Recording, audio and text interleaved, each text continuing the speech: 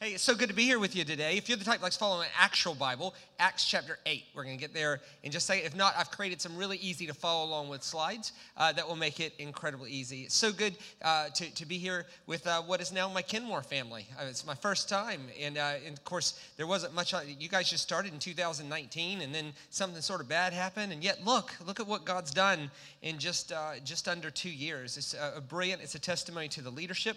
It's a testimony to the team. It's a testimony to you.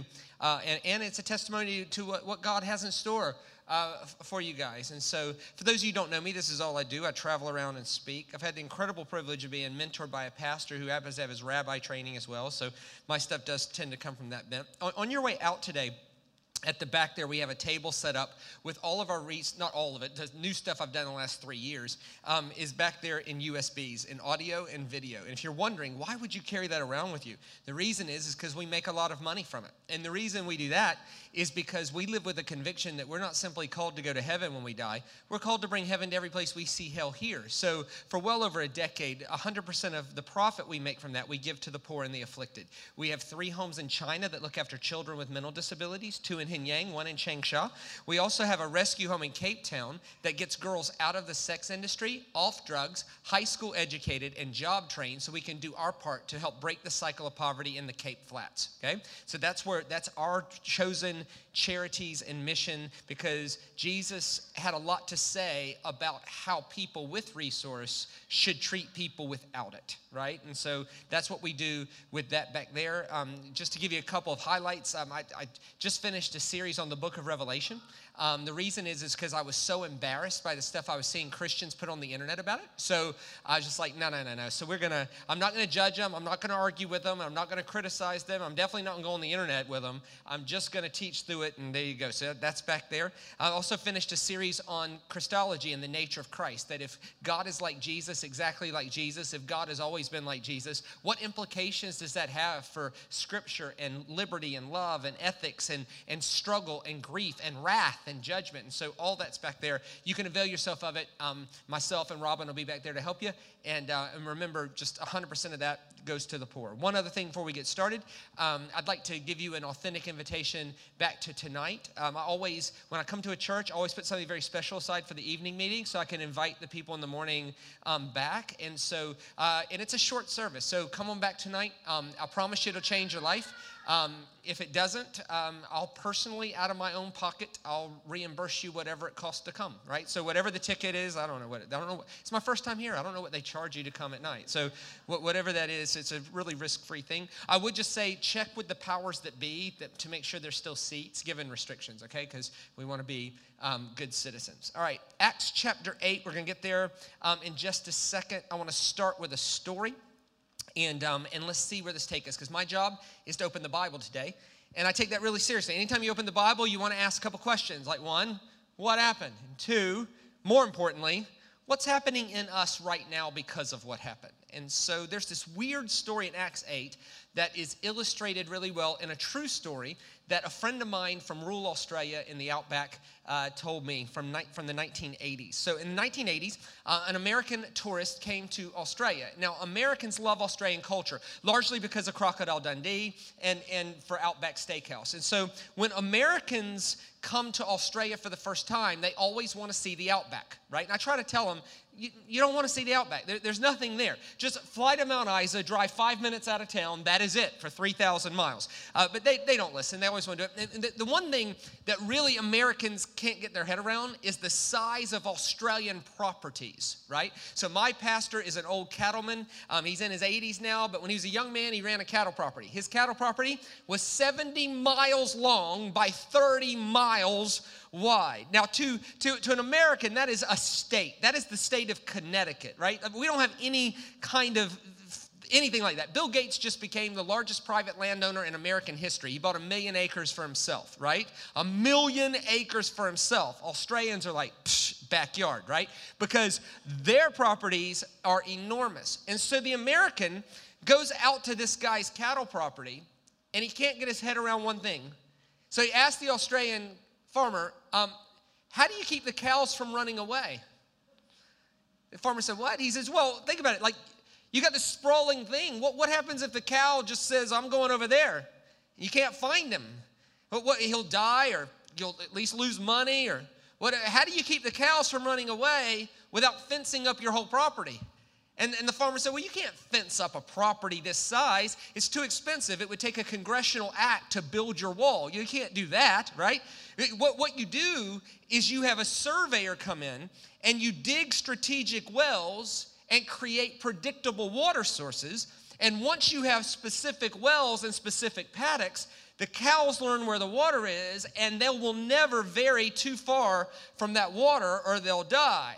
And the Australian farmer said to the American tourist, mate, if you got the right wells, you don't need all those fences.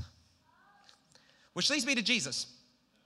So Jesus comes onto the scene in the most fence-based paradigm of ministry maybe ever. 613 rules. Who's in? Who's out? Who's right? Who's wrong? Who's clean? Who's unclean? Jesus shows up and changes the whole thing to 2 fence posts. Love God and treat others as you would want to be treated. That followers of Jesus never, ever, ever, ever, ever, ever, ever, can I be clear, ever, obsess about one verse we can find in the Bible. We obsess about fulfilling Scripture by doing unto others as you would have them do unto you. Because Jesus is not someone to believe in. Jesus is someone to fundamentally shift the way we see our whole world. That Christianity is an intentional, authentic effort to see the world how Jesus saw the world, to see God how Jesus saw God, and to apply Scripture how Jesus applied Scripture. And the way Jesus applied Scripture was he never obsessed about one verse someone approached him with. He always obsessed with something else, which is how do I treat them as I would want to be treated? I want to fulfill Scripture instead of being right about it. I know you found a verse that says you should stone adulterers, but we're not going to do that because God loves people more than the rules, and we're going to treat her as we would want to be treated, right? So Jesus taught us to fulfill Scripture, not just be right about one verse, which leads me to the book of Acts. So the book of Acts is about a group of people who took Jesus seriously. And essentially, here's the entire first 9 chapters of the book of Acts in 15 seconds. It's a group of people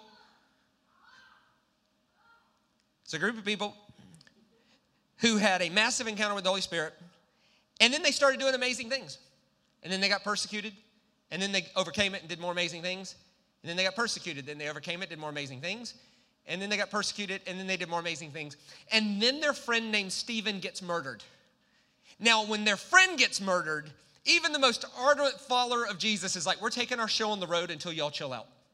And so they end up in Samaria, and they do amazing things. And then people want to buy the abilities. Like, it's unbelievable. And then there's this ridiculously weird story in Acts chapter 8 about an encounter between a follower of Jesus named Philip and a nameless man just simply called the Ethiopian eunuch. And here's the thing, right? Bible study 101 is always read the Bible in context. Here's the problem. What if there's no context? This story has nothing to do with anything before it and nothing to do with anything after it. It's just thrown in there like Luke knew that this story is so important, you couldn't leave it out, but you don't really know where it goes. And so he put it in there, and I want us to wrestle with this by looking at what happened and then looking at what's happening in us right now because of what happened. This is Acts chapter 8, verse 26, if you're following the actual Bible. If not, here comes the slide.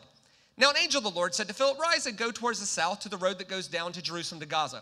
This is a desert place, so he rose and he went down there. And there was an Ethiopian, a eunuch, a court official of Candace, queen of the Ethiopians, who was in charge of her treasure. He had come to Jerusalem to worship and was returning seated on his chariot and was reading the prophet Isaiah. Let's just stop right there. Can we admit already this story's weird, right? You have an Ethiopian eunuch who rode a horse from Ethiopia to Jerusalem. According to Google Maps, that's 3,853 kilometers. In Australian terms, that's riding a horse from Melbourne to Mount Isa, turning right and going to Townsville. That is a long way. This guy rides a horse 3,853 kilometers, which probably explains why he is a eunuch. Now, it leads all kinds of questions like, was there not a spot halfway, that you could have met with God, like maybe Mount Sinai, which is a pretty holy place? No. He rides all the way to Jerusalem, which leads to all kinds of questions like, why would a guy ride a horse for 3,853 kilometers to a place that doesn't accept him? He doesn't speak the language, and he's clutching the scroll of a prophet he can't possibly understand. That's strange. And then the story gets stranger. Keep going, next slide. So the Spirit of God says to Philip, well, go over and join him on his chariot. So Philip ran to him and heard him reading the prophet Isaiah, and he asked him, do you even understand what you're reading? And the eunuch sort of owns up to it. He's like, well, no, how can I unless someone guides me?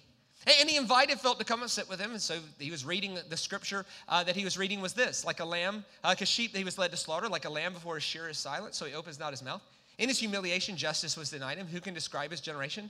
For his life was taken away from the earth. So the eunuch says to Philip, well, about who, can I ask you, does this prophet talk about? Is it about himself or someone? Like, his understanding of theology is so elemental, he doesn't even know Isaiah's talking about somebody else. He's like, can you tell me that he's talking about a God that does not exist above the broken narrative, but rather indwells in the broken narrative in order to make the broken narrative a better story, even if the broken narrative hurts him. Like, this is a God worth thinking about, right? So watch what happens. Next slide. So Philip opens his mouth and, beginning with this scripture, told him the good news about Jesus.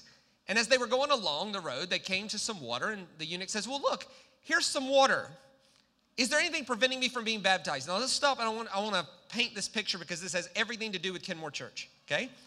So an outsider asked a Jesus person, hey, I want to be a part of what God is doing in Christ in the world, but you're the Jesus expert, not me. Is there any reason you can think of that I would be disqualified from being a part of what Jesus is up to? And what Zelvin did earlier was he handed you these movie ticket things. And he says, I want you to invite people who don't go to church anywhere to come and be a part of the thing. And that's great, and we should do that. But we probably should think about, before that happens, what if they turn up? And what if an unchurched person turns up and then gets moved and says, hey, I'd like to be a part of what God is doing in this Jesus person, but I don't know much about it. You're the Jesus experts. Can you think of any reason why I can't be a part? Is there anything about my life, anything about my race, anything about the color of my skin, anything about the way I think? Is there anything about me that Jesus would disqualify me? And they're wondering, can I belong? This is the same question that people ask us now. It's just in different words. The Ethiopian eunuch goes, I want in on this Jesus thing unless you can think of a reason I can't. And you're the Jesus expert, not me. I don't know, right? Watch what happens. And he commanded the chariot to stop. And they both went down in the water, and Philip and the eunuch, and he baptized him. And so then they came up out of the water. And the Spirit of the Lord carried him away. And the eunuch saw him no more. And he went on his way rejoicing. What an odd, that's just frankly strange. Which leads me to all kinds of questions. And if I have questions, that means you have questions. So I'm going to let you in on the questions I ask, and they might be the same questions you might be asking. Like, is there too much information in this passage? Like, do we really need to know he's a eunuch? And if you're a eunuch, do you want the world knowing you're a eunuch? 5 times Luke's like, hey, by the way, this guy's a eunuch. If I haven't mentioned this yet, it's really important that you understand this guy's a eunuch. If you're the eunuch, do you want everybody knowing that? I could see the eunuch confronting Luke in heaven right now, like, really, bro? Really? You put that in the Bible? You know Willard can't read over that. He's going to make a point out of that. Everybody's going to know I'm missing part of my anatomy. Flip, right? Is that really important? And why is he choosing to worship in Jerusalem, a place where he didn't speak the language? It would have been a different God. He's not really accepted. And why the scroll of Isaiah? Like, out of all the scrolls he could have been reading, why is he picking a prophet that is specifically calling out corrupt systems of political power and how they treat the most vulnerable? Why that? Especially considering he doesn't understand the language. Like, what's going on there? And next slide. Is there any reason why he can't be baptized? And that's the critical thing I want us to wrestle with. This outsider ask a Jesus person, the way Jesus saw the world, the way Jesus saw God, and the way Jesus applied Scripture, can you think of any reason I can't be baptized? Because what this passage is going to make us wrestle with today is, are we going to be a fence-based place or a well-based place? Because here's the problem with the passage. There was a reason that he would have been excluded. So when he asked Philip, hey, I want in, can you think of any reason? The problem is, there was a reason. And the problem with that reason is, it's in the Bible. Let me show it to you. Next slide. Deuteronomy 23. No one who has been emasculated by crushing or cutting may enter into the assembly of the Lord. God doesn't accept eunuchs. It's in the Bible. We have a verse for this. We should put it on a pamphlet somewhere. God doesn't. Hey, I appreciate your heart, and I know you want to be a part of what God is doing in Christ. Unfortunately, there's this one rule that disqualifies you. Unfortunately, you're a eunuch, right? And while Moses is, creating fences, he just gets on a roll. And no one born of a forbidden marriage or any of their descendants may enter the assembly, Lord, not even 10 generations from now. I was born in 1976, and in my lifetime, I heard a youth pastor use that verse to try to convince teenagers to avoid premarital relationships. The idea is if you mess up and get them pregnant, the kid would never be welcome in heaven. Now that's Homer Simpson logic. That's one. Those people left the church, and then the church said, see, they rejected Jesus. No, they did not reject Jesus. They rejected the image of Jesus presented to them, and some images of Jesus, frankly, should be rejected, right? And no Ammonite or Moabite or any of their descendants can enter the assembly of the Lord, not even 10 generations from now. In the first 3 verses of Deuteronomy 23, there's more fences than in Jesus' entire ministry. No eunuchs, nobody born from suspicious marriages and unions, no Moabites, and no Ammonites. And if you check Jesus' genealogy, his very presence confronts this. Like Jesus is 128th Moabite because of Ruth, right? He's also, there were certain, questions around the circumstances revolving around his birth, right? And so Jesus' presence himself is pretty confronting to this, which leads to this question. Why Isaiah?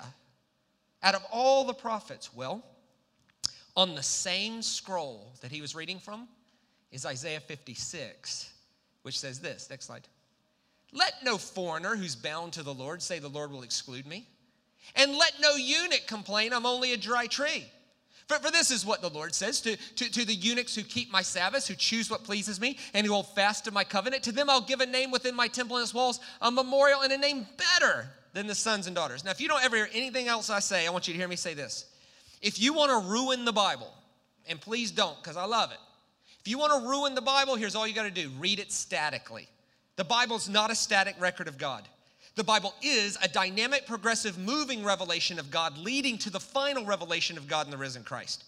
In Deuteronomy 23, it says no eunuchs and no foreigners. Isaiah 56, it says, upon further review, I think God's nicer than we thought. And foreigners and eunuchs who want in, as if God would reject anybody who wants him. That doesn't make any sense. By Matthew 19, Jesus said some people are born eunuchs because of God. And by Acts 8, there's this radical encounter between a foreigner eunuch and a follower of Jesus.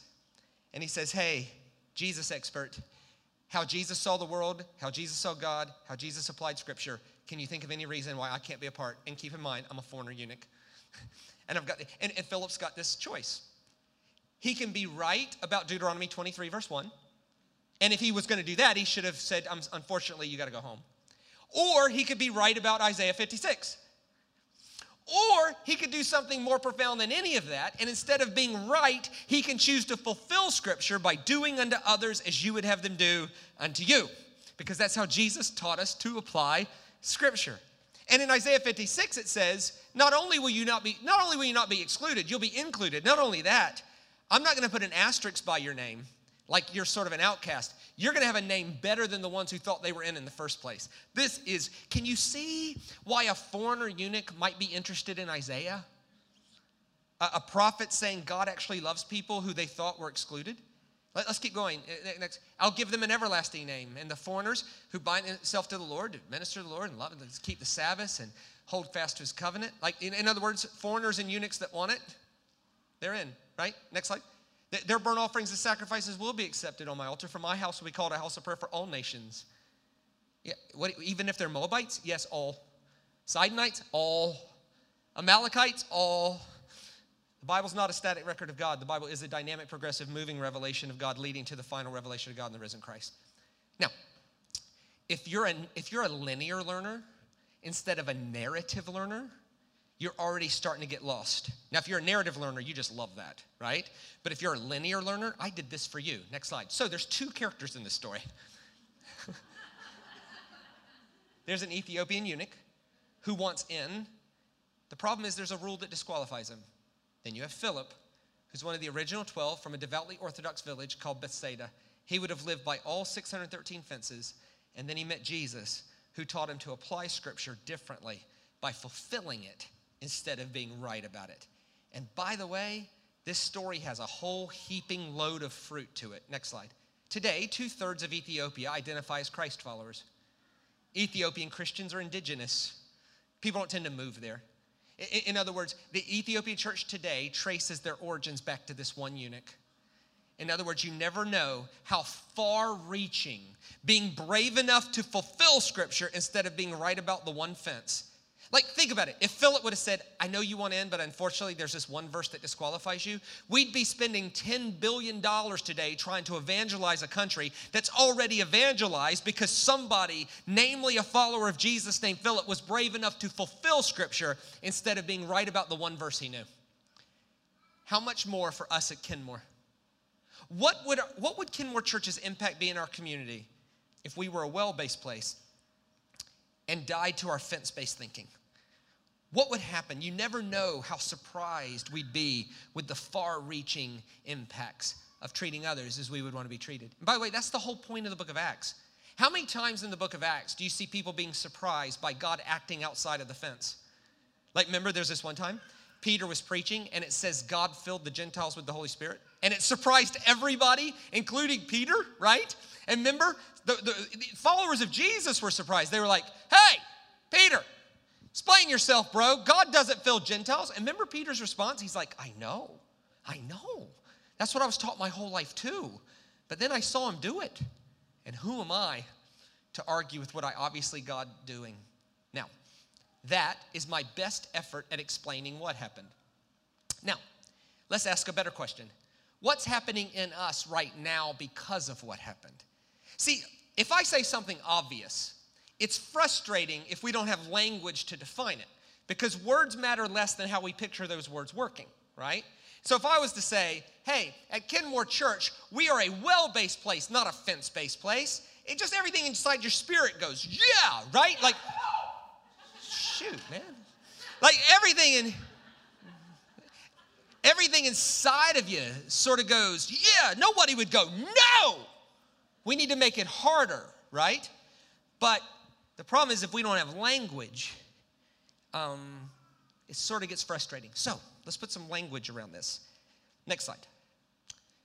Jesus doesn't ask, are you worthy? Jesus asks, are you thirsty? So let's keep our primary imagination. A fence-based place obsesses on who is worthy. A well-based place obsesses on who wants it, who is thirsty. See, Jesus had this incredible way of seeing God. Here's what he believed. And I wish I could believe it to the level he did, and I'm working on it, okay?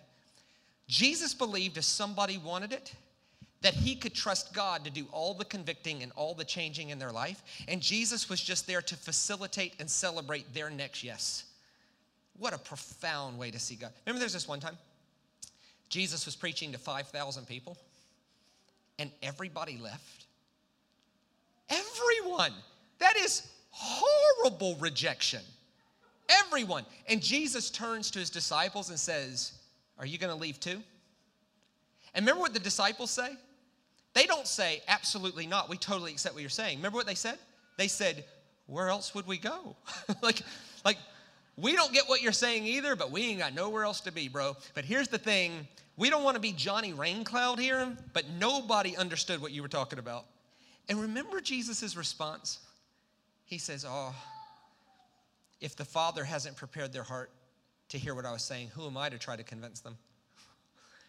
Like that. In other words, Jesus had this profound trust in the work of the Holy Spirit to say, hey, I'm only here to cooperate with what I see God doing and never manipulating it. I want to facilitate and celebrate their next yes. Why?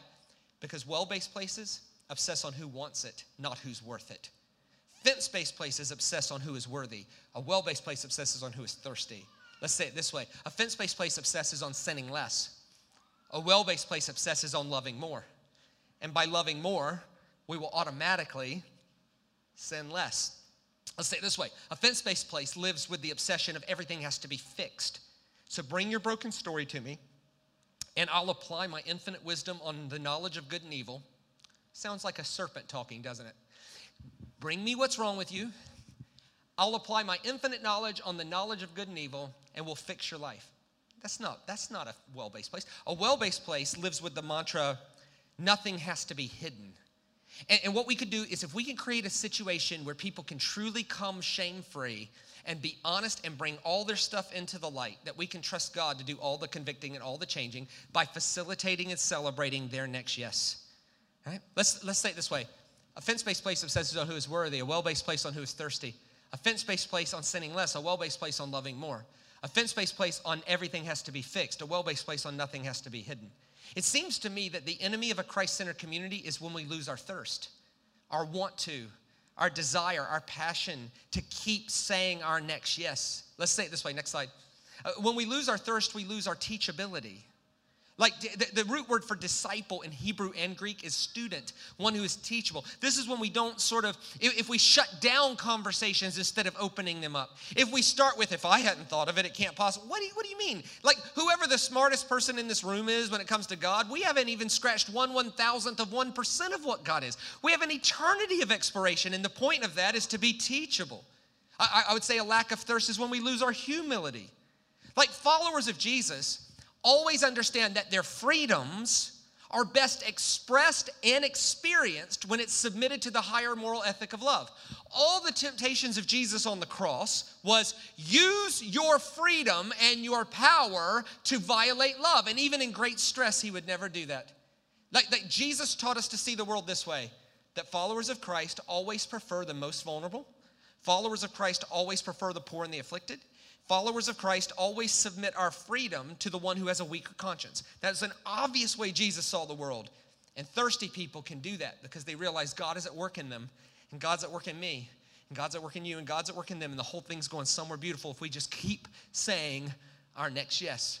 I'd say a lack of thirst is a lack of responsibility.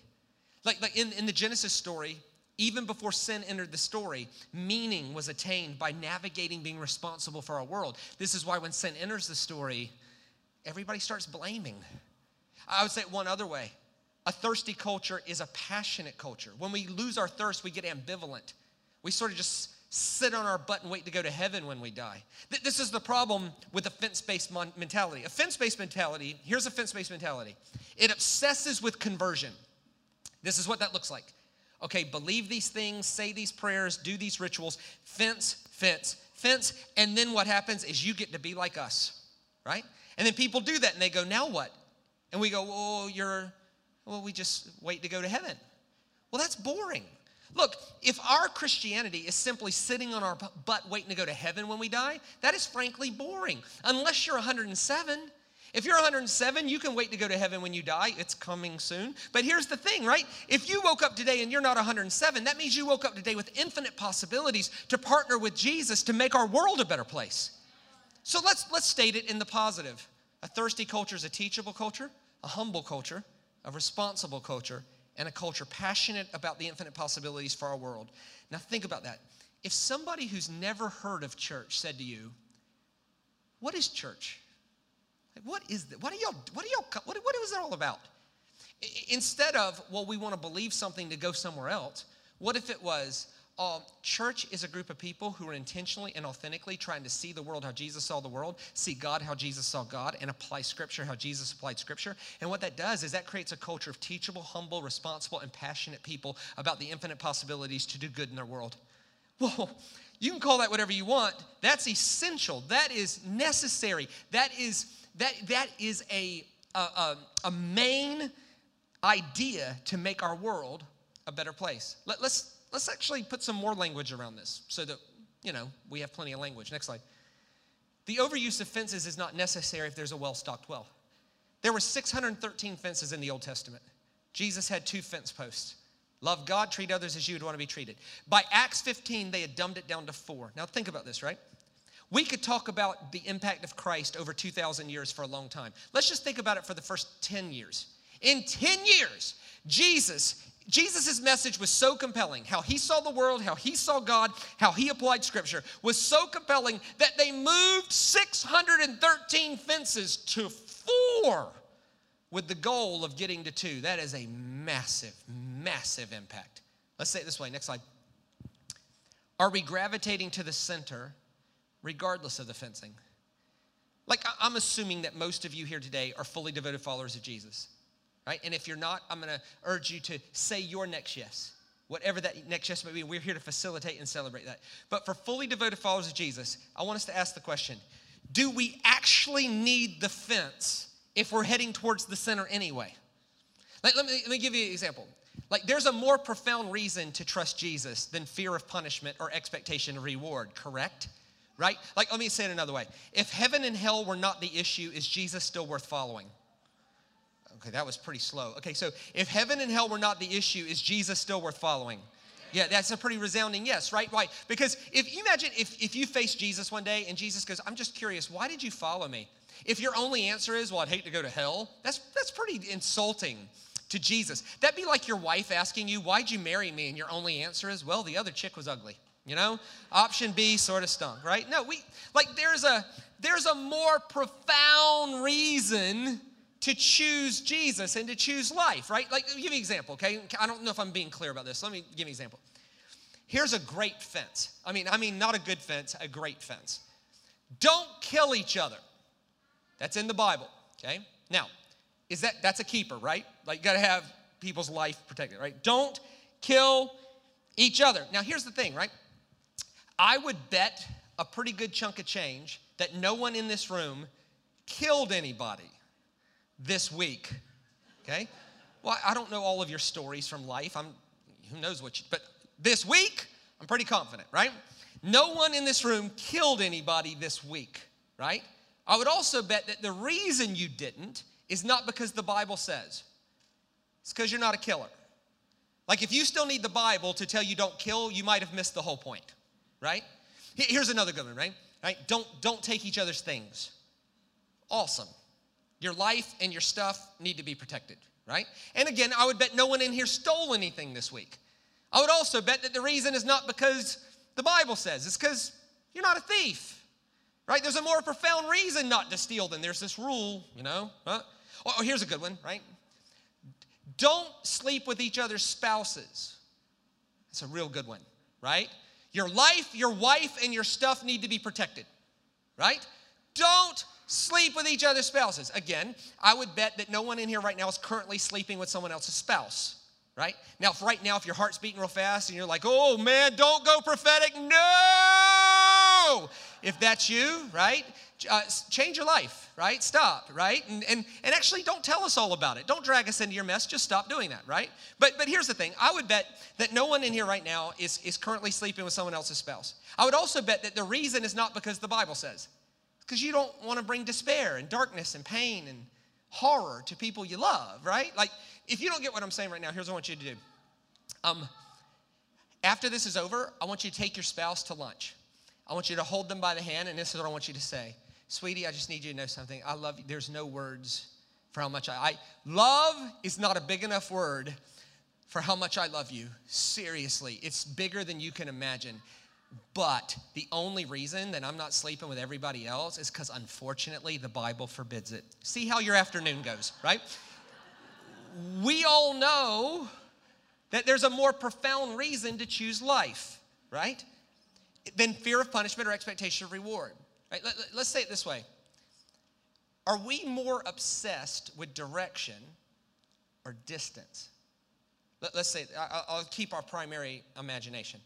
A fence-based place obsesses on who is worthy. A well-based place on who's thirsty. A fence-based place on sinning less. A well-based place on loving more. A fence-based place on everything has to be fixed. A well-based place on nothing has to be hidden. A fence-based place obsesses on distance. Here's what that looks like. How far are you from the center? So do you believe what we believe? Can you say our creeds? Can you do our rituals? How many fences are you from how far are you from the center? A well-based place doesn't do that. A well-based place only asks one question. What direction are your shoulders facing? And how can we facilitate and celebrate your next yes regardless of how far you are from the center? Let me illustrate this with a true story. It's exactly what you're trying to do on Tribe Night, right? So if I understood Zelvin properly, Tribe Night is people are on team, right? You're coming together and you're talking about vision and inspiration. So I was asked to do a Tribe Night for a gigantic church. It was a Tuesday night meeting. Over 400 people were there. Enormous. Anyway, they are very well-based, okay? And so part of the night was telling stories. And they had this brilliant thing. They called it Minute to Win It, right? Anybody could come up and grab the mic and tell a God story. They saw God do something, but they had to do it in 60 seconds or less. And they had a guy with a stopwatch, and if it beeped, they muted the mic, took the mic off of you. And it was something that everybody got into because it kept people from rambling, and it just was a thing. And they're cheering and standing and going crazy. The last guy, before I got up, and I want you to pay very close attention to your heart when I tell you this story. Watch what your spirit does. This guy gets up and says, he's last. He says, hello, everybody. I'm an atheist. And I thought, mate, are you not paying attention? You're ruining a party here, right? He said, but I'm a lonely atheist. And a friend of mine told me that you didn't care whether I was an atheist or not to let me belong to your thing. And so I tried it out. And I came. And sure enough, none of you mind that I don't believe in God to let me be a part of things here. And so by the second week, one of you asked me to be a door greeter. And I said yes. And so every Sunday, my job is to stand on the door, greet people, and show people where the bathroom is. He said, you are a church with an atheist door greeter. And I thought, man, this is getting better. And he said, and my story is this. Because of your kindness, I'm going to step back tonight and reconsider God might be real. Well, the place just erupted. And did you notice what happened when you hear that? Oh, yeah. Like there's something inside of us that says, yes, yes. A well-based place can do that. A fence-based place can't. A fence-based place would go, does he believe our things? And has he done our ritual? And what if he died in a donkey? No, wait a minute, hang on. Like, his shoulders are facing the right direction, and we are here to facilitate and celebrate his next yes. Next slide. Let's say it this way. In old communities, the whole village centered around the well. What if we build wells instead of fences? What if we create thirst and provision and prosperity? Let's say it another way. Next slide. Jesus was a fence destroyer and a well inviter. See, Philip ignores all the fences and just keeps talking about the well. There was a fence he could have brought up. Actually, there's this verse that disqualifies. No. He's like, if you're thirsty, if you want it, you are in. In other words, we don't need any fence that doesn't lead to the well. And any fence that makes it more difficult to get to the well, they miss the point. Fences operate correctly when they're carrying us to safety. Which leads me to Jesus. Every year, to this day, Jews everywhere do something that for us non-Jews seems a little strange. Every year. It just ended, by the way. For 7 days every year, they choose to live outside in tents. It's called the Feast of Tabernacles, Sukkot. This is a caricature. I have a teaching on it, if you want, but like in 30 seconds. This is basically what they do. 7 days, they choose to live outside in tents. Now, if I said to you, hey, I got an idea. Let's get closer to God by living outside in a tent for 7 days, right? Your question would be what? Like, why? Is the Hilton not open? Like, right? The reason is because they remind themselves every year that they come from ancestry that was homeless, refugee, slaves wandering the wilderness. And they have a confession that they make. It's in Deuteronomy 26. My father was a wandering Aramean. In other words, my father was a homeless refugee slave. And if God had not interjected himself into my story, I would be a homeless refugee slave. But because God interjected himself into my story, I'm no longer a homeless refugee slave. And here's why they do that. They remind themselves of where they would be had God not interjected himself into their story. Because they realize that if we lose sight of that, we'll lose sight of our responsibility in the other person's story. And every year, on the seventh day, in Jerusalem, they have a closing ceremony. Picture tens of thousands of Jews. I have been in Jerusalem for the Feast of Tabernacles. Picture tens of thousands of Jews gathering at the temple steps in a closing ceremony. And it's in that context that Jesus says to me a top 2 or 3 thing he ever said revolutionary. Here's what he says. On the last and greatest day of the feast, Jesus stood and said in a loud voice, Let anyone who's thirsty come to me and drink. Whoever believes in me, as the scripture has said, rivers of living water will flow from within them. Of this he was speaking of the Spirit. What? Think about how revolutionary that is. Hey, the full Spirit of God that you've been taught is relegated to the inner room of the inner room of the inner room of this building behind me, is only available to certain people once a year. We're changing the rules. The full Spirit of God is available to everybody. And the only requirement is want it. Oh my goodness. I'm going to reread the passage, and I'm going to add 2 words, and pay attention. This is for effect. I'm definitely adding these 2 words, okay? Let anyone who's thirsty come to me and drink. Whoever believes in me, as the scripture said, rivers of living water will flow from within them. Of this he was speaking of the Spirit. Any questions? You imagine if Jesus would have done an open Q&A at the Feast of Tabernacles on that statement? What if they're eunuchs? Yep, eunuchs are welcome who want it. Yeah, but we have this verse. I know about the verse. I also know about the verse in Isaiah 56, but I also am teaching people to fulfill scripture instead of being right about it. Eunuchs that want in are welcome. What about Moabites? Yep, I'm 128th Moabite myself. Yep, if you want in and you're a Moabite, you're welcome. Amalekites? Yep. Sidonites? Yep, but we have these verses. I know, but we're going to fulfill scripture instead of being right about it. We can go through all 613 fences, or we can just trust me. We're changing the paradigm from who is worth it to who wants it. And anybody who wants it can have the full measure of the Spirit. But I have a rash no one knows about. I know, sir. I know. And please keep that rash to yourself. And please, for the love of God, go get some cream. But if you want what God has, you're more than welcome. Now, great sermons are not meant to be agreed with, nor disagreed with. Like if a sermon can be, well, I love that, I agree with it, so. Or I hated that, I disagree with it, also so. Great sermons are meant to be wrestled with for application. So let's wrestle with a few questions. Next slide. When's the last time I saw God do something that made me feel uncomfortable? Like, I knew it was God, but I didn't think God operated that way. When's the last time that happened? And I would say that if we're not seeing it, it's not because God stopped, it's because we quit paying attention. Or let's say it this way, have I honored a right, wrong, in and out, clean and unclean paradigm over a hungry, thirsty one?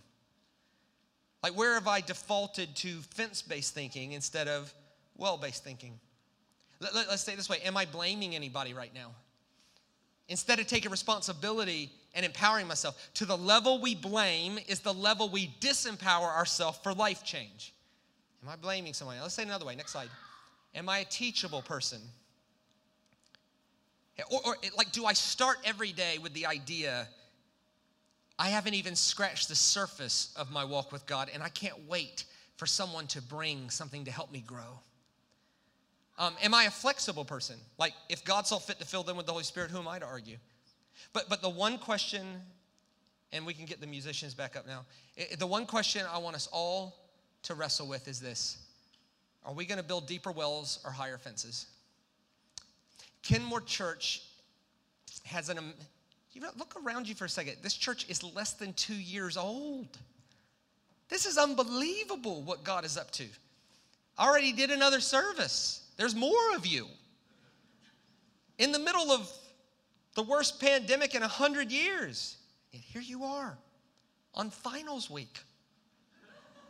In a long weekend. Here you are. Amazing.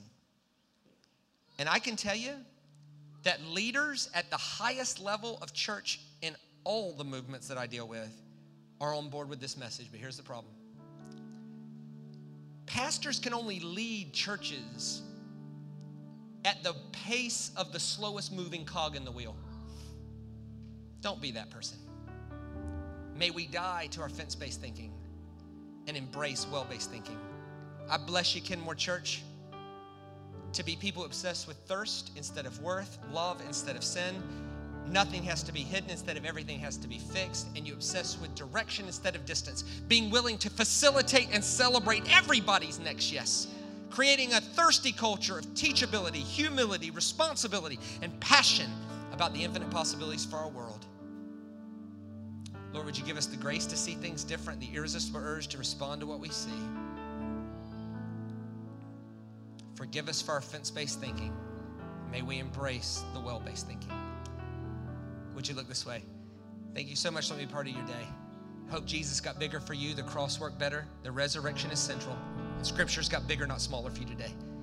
May we dig deeper wells instead of build higher fences. I can't wait to journey with you tonight. Grace and peace, everybody.